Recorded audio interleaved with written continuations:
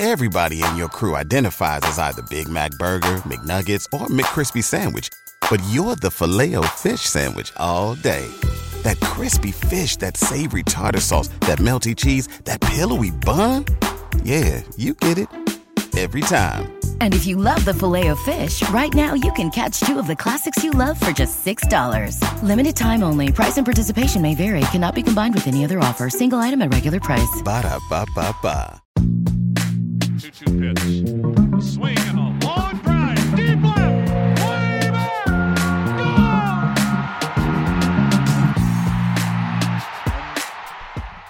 Hey everyone, JJ Cooper here on another Baseball America playoff podcast. Got a solo edition today, trying to get this out before we have our two games today, but I did want to talk a little bit about what happened last night as we had the Rays come from behind to knock off the Astros 2-1. And I have to say, if you're the Tampa Bay Rays this morning, as you wake up, I think you feel like you stole one. I don't think that was a game that the Rays necessarily probably should have won, but they did. You know, Jose Altuve hits a home run off of Blake Snell in the first. Okay, you know, the Astros jump out to an early lead, but more than that, Blake Snell kind of dodged and weaved through the third, through the fourth, and to come out of those two innings, if you're the Astros with no runs, you had a line drive by Kyle Tucker that could have been kind of an at-bat that could have broken open the game in some ways. Instead, it's hit right at shifted shortstop, and it ends up being a double play. Nice play there by Willy Adames, but also that's a nice positioning. But you felt like as this game went to the fifth inning that this was a game that really, even though it was 1-1 at that point, this was a game that was the Astros to win, and they didn't win it. And Blake Snell dodged, weaved, didn't pitch great, but did get 5 innings. And after that, Mike Zunino basically gets the single to give the Rays the lead, which, again, is kind of shocking because it was Mike Zunino, who's not exactly the most ferocious bat in the lineup, maybe the least ferocious bat in the lineup for Tampa Bay. But he gets a big hit, and from there, not only do the Rays shut down the Astros, but again, the key thing here is the Rays shut down the Astros while effectively resetting much of their bullpen, which was pressed further than the Astros because the Rays had to go to a Game 5 and kind of had to do an all-hands-on-deck version of winning that Game 5 against the Yankees.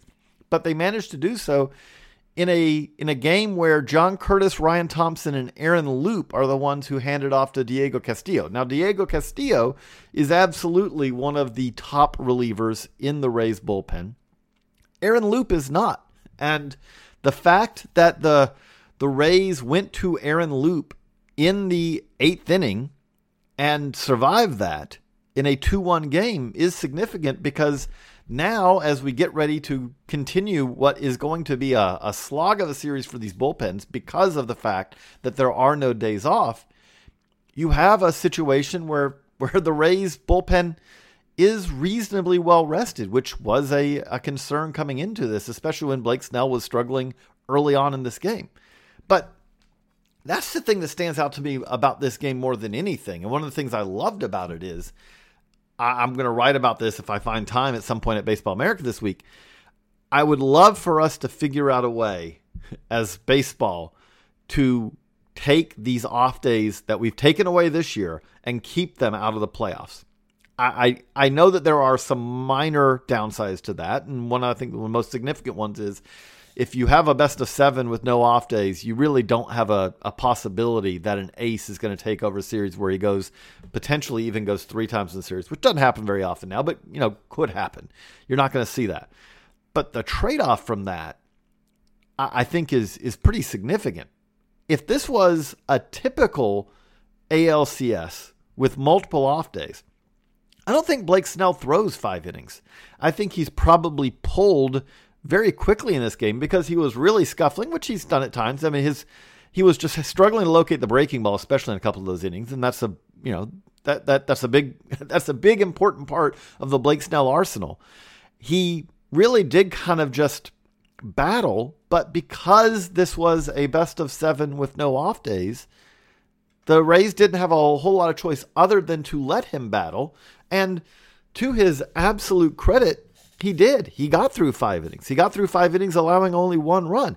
He got through 5 innings handing off the ball to the bullpen, having kept the Rays in a tie game when he walked off the mound. And I just don't think that would have been what we would have seen in a normal ALCS. And I think that that's good for the game. I think that if you are a casual fan, it is easier to be caught up in a game where you're watching a starting pitcher who is normally more of a known commodity to the casual fan.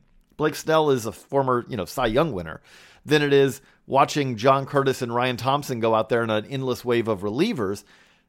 I think that was good for this game, and I think this is good for this series. I think we're going to see the same thing when we see the NLCS start today as well. I like this being much more like regular season baseball. I like the idea. Now, it didn't really happen this year because all of these rules were put in place after the trade deadline, but I would like the idea of seeing teams coming up to the trade deadline, not looking at it simply as, okay, do we have 3 starters we feel really good about and now we're going to bulk up our bullpen, but looking at it and saying, we need to have 4 starters, not just because having 4 to 5 good starters is important during the regular season, but also because 4 or 5 starters could be important for the postseason as well. That's, to me, that makes playoff baseball more representative of what regular season baseball is, and I think that's a good thing. I think that that's something that is beneficial as a fan, but also beneficial as a player or even an organization, because I think we want it to not be something where the 3-batter rule has helped this in some ways, but we want it to not be just an endless train of relievers. Not that these relievers are not great in many cases, but at the same time, it just doesn't. I think as far as the entertainment product, and baseball is an entertainment product at the end of the day, an entertainment product of seeing games be a cascade of 5, 6, 7 pitchers in a game is not as compelling to the casual fan. And I do want baseball to get the casual fan as well as the diehard fan. I don't think it's as compelling as watching 2 starters battle, even if it's just for 5 or 6 innings, and then we hand it over to the pen. And that's what we saw in game 1 of the ALCS. Framber Valdez was it is kind of weird and unfortunate in some ways that Framber Valdez gets the L, Blake Snell gets the W. I felt like Framber Valdez pitched better overall than Blake Snell did, but wins and losses are an arbitrary thing, and the reality of it is that it did. When Framber Valdez walked off the mound, they were behind in a situation they never came back from. He had a couple of just a couple of batters really that he struggled with. Blake Snell struggled a lot more, but there is something to be said for battling around traffic. And Blake Snell has had some history of battling around traffic this year, and he did it well again here. And the other thing I did think that stood out from this game is Diego Castillo. I do like the Rays kind of, 3-headed monster in the pen, 5-headed. Is it an 8-headed monster? Take your pick. But Diego Castillo was very impressive to finish it off. And again, the fact that he was able, he went 1 2/3 innings, but he only went 17 pitches. I kind of feel like that was, he had to get up and down, but I kind of feel like that was more like a 1-inning outing where you talk about a situation where he comes in and boom, double play, inning over, let's move it on to the 9th. I feel like that the Rays, this was a game that would have been very easy for them to have lost. It was a game that the Astros, it would have been very easy for them to have won.